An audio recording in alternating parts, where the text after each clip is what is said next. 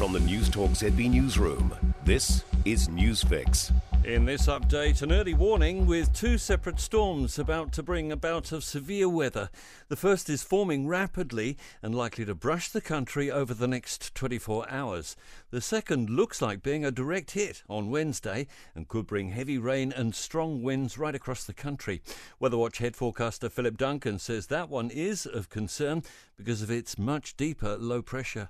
But both of these systems are working in tandem over the days ahead. Certainly this is looking like one of the more significant storm systems we've seen in a while coming into the New Zealand area. Our pain at the pump is about to get worse as the cost of importing fuel hits a record high. This from Blake Benny. Last week, importers paid $1.59 for 91 and $1.62 for 95. That's a spike of 10 cents from the week prior and up a whopping 90 cents on a year ago.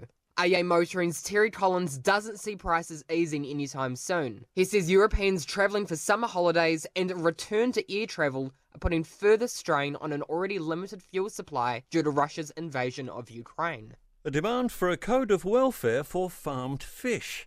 SAFE says fish are the only animal in New Zealand without a welfare code, and the lack of regulation is creating a disaster of enormous scale. Campaigns manager Anna DeRue says overcrowding, poor water quality and disease cause mass salmon deaths every year. New Zealanders' faith in the grocery industry has tumbled.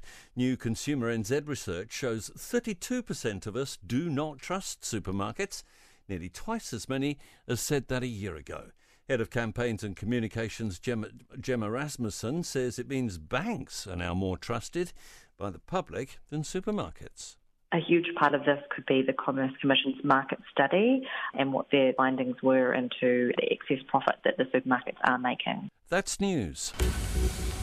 In sport, Liverpool fans will have to settle for a domestic cup double after their hopes of the treble were dashed by Real Madrid. The Spaniards beat the Reds 1-0 in this morning's European Champions League final in France. Liverpool manager Jurgen Klopp sums up his side's day. A lot of shots, but obviously not the clearest. Only 3 or so where Courtois made top saves. Yeah, and then we concede a goal. A welcome and winning return to the motocross track for Dunedin rider Courtney Duncan. The reigning world champ, who hasn't competed since March after breaking her collarbone, has won the first WMX race in Spain.